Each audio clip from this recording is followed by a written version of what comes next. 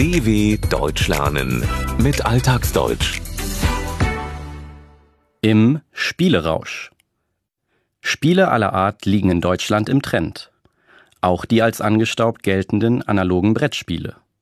Die Gründe dafür sind so einfach und trivial wie das Spielen selbst. Spielst du mit mir ein Spiel? Wer hat diese Frage nicht schon selbst als Kind gestellt oder gehört? Zu spielen ist ein Elementarbedürfnis des Menschen. Der niederländische Kulturhistoriker Johan Huizinga prägte dafür den lateinischen Begriff Homo ludens, spielender Mensch. Schon im 3. Jahrtausend vor Christus saßen Menschen zusammen und vertrieben sich die Zeit mit Gesellschaftsspielen aller Art. Das Gesellschaftsspiel Senet, das in einer ägyptischen Grabstätte gefunden wurde, gilt als das älteste Brettspiel. Heutzutage kennt man es unter dem Namen Backgammon. Deutschland gilt als das Land der Spieler und Spieleentwickler. Egal ob es um analoge, nicht elektronische oder um digitale Spiele geht. Spiele gibt es wie Sand am Meer. Von Quizspielen über Würfelspiele bis hin zu Brett- und Strategiespielen wie Die Siedler von Catan. Es wurde 1995 vom deutschen Zahntechniker Klaus Teuber erfunden und mehr als 27 Millionen Mal in über 30 Sprachen verkauft. Kein Einzelfall, sagt die Direktorin des Nürnberger Spielzeugmuseums Karin Falkenberg.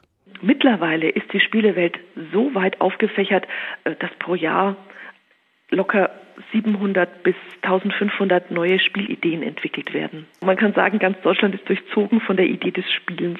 Weil das so ist, werden laut Karin Falkenberg problemlos, locker, jährlich so viele unterschiedliche Spiele auf den Markt gebracht. Die Spielewelt ist aufgefächert, ist wie der halbrunde Fächer, der Gegenstand, mit dem man kühle Luft erzeugt, in Segmente unterteilt.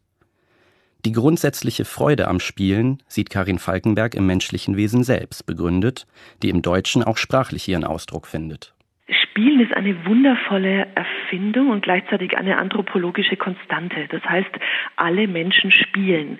Und gerade in unserer deutschen Sprache ist Spielen ja ein ganz häufig benutzter Begriff. Also wir spielen zwar einerseits mit Spielzeug und wir spielen Spiele, aber wir spielen auch Tennis oder Golf.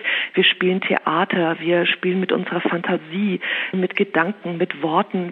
Der Begriff Spielen umfasst also das gesamte Wesen eines Menschen, ist eine anthropologische Konstante.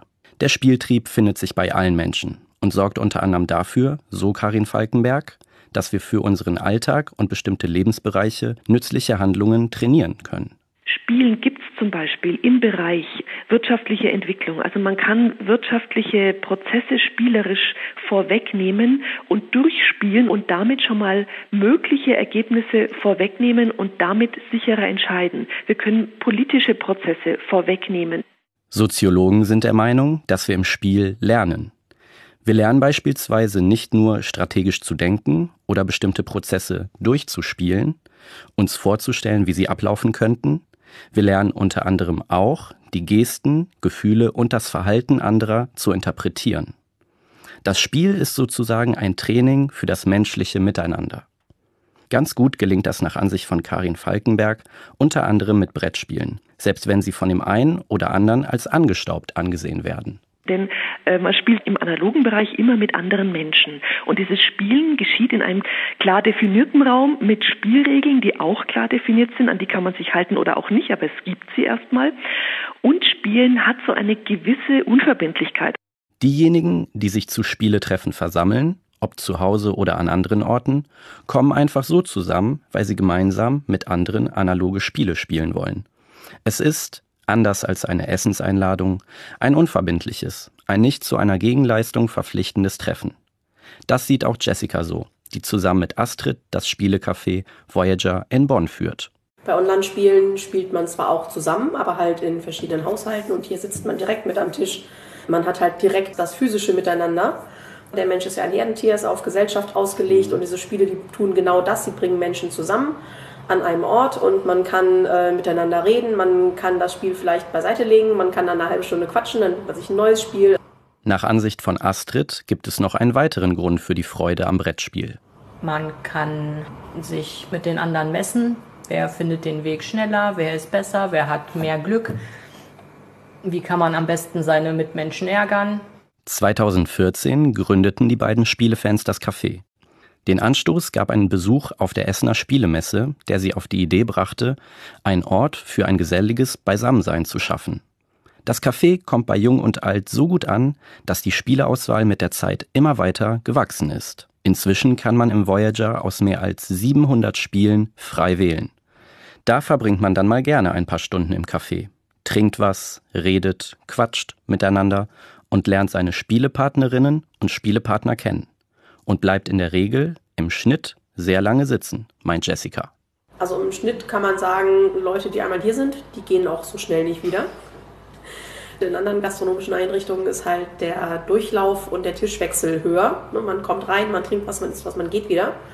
Und bei uns geht man halt nicht nach dem Essen, sondern man bleibt halt sitzen und spielt Spiele. Und wenn die Leute um 19 Uhr den Tisch reserviert haben, dann gehen die auch eigentlich vor Mitternacht nicht.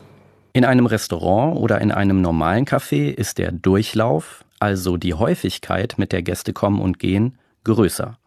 Der Anreiz, in einem Café wie dem Voyager länger sitzen zu bleiben, ist dadurch gegeben, dass man ein Spiel in der Regel auch beenden möchte. Zu den Gästen im Voyager gehört auch Philipp. Er spielt für sein Leben gern. Am liebsten eine bestimmte Art von Spielen. Also irgendwie Spiele, die so eine gewisse Einfachheit haben, irgendwie ein cooles Szenario, eine tolle Idee, aber wo man schnell einsteigen kann, wo man jetzt nicht 2 Stunden braucht, um sich das Heftchen von vorne bis hinten durchzulesen. Und vielleicht irgendwie viele verschiedene Ebenen, die auch so aus so kooperativen Elementen bestehen. Das finde ich total klasse. Besonders toll, total klasse, findet Philipp Spiele, die er schnell versteht, wo er schnell einsteigen kann. Und dazu gehören keine Spiele, bei denen man erst lange die Anleitung studieren muss, um sie zu verstehen, bei denen man das Heftchen von vorne bis hinten durchlesen muss.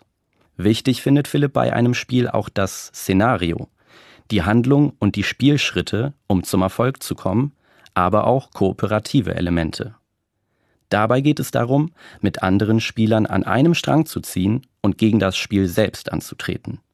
Nur so kann man gewinnen. Im Mittelpunkt steht jetzt nicht mehr die Niederlage der Spielepartner, sondern der Sieg des Kollektivs. Dabei lernen die Spieler, Aufgaben als Team zu meistern und miteinander zu interagieren. Und ob jemand dazu fähig ist, findet man schnell heraus, meint Philipp. Man kann immer so ein bisschen sehen, wie sich Leute irgendwie auf irgendeine Art und Weise in Spielen verhalten. Man kann immer so ein bisschen versuchen zu schließen, okay, wie ist dieser Mensch eigentlich so? Man lernt Leute schon ganz gut kennen, auch Leute, die man jetzt vielleicht eigentlich gar nicht kennt, die man irgendwie durch so ein Spiel erst kennenlernt. Und manchmal gewinnt man über das Spielen plötzlich Freunde fürs Leben. Denn spielen zu können und Freude daran zu haben, ist keine Frage von Alter, Herkunft und Kultur, meint Karin Falkenberg vom Nürnberger Spielzeugmuseum. Wir sind alle Profis, was Spielen betrifft, weil wir alle mal irgendwann Kinder waren und diese Erinnerung an den extrem fantasiebetonten spielerischen Teil unseres Lebens in der Regel auch wach ist. Spielen, das kann jeder. Das ist ein Teil unseres menschlichen Lebens, der Homo Ludens. Daraus bestehen wir. Wir sind nicht nur Denkende, nicht nur Fühlende, sondern auch spielende Menschen. Daher dürfte feststehen, dass solange Menschen existieren, sie Spiele spielen. Egal ob mit oder gegeneinander, analog oder digital, jung oder alt. Dabei spielt dann erstmal keine Rolle, dass es jedes Mal Game Over heißt. dw.com/alltagsdeutsch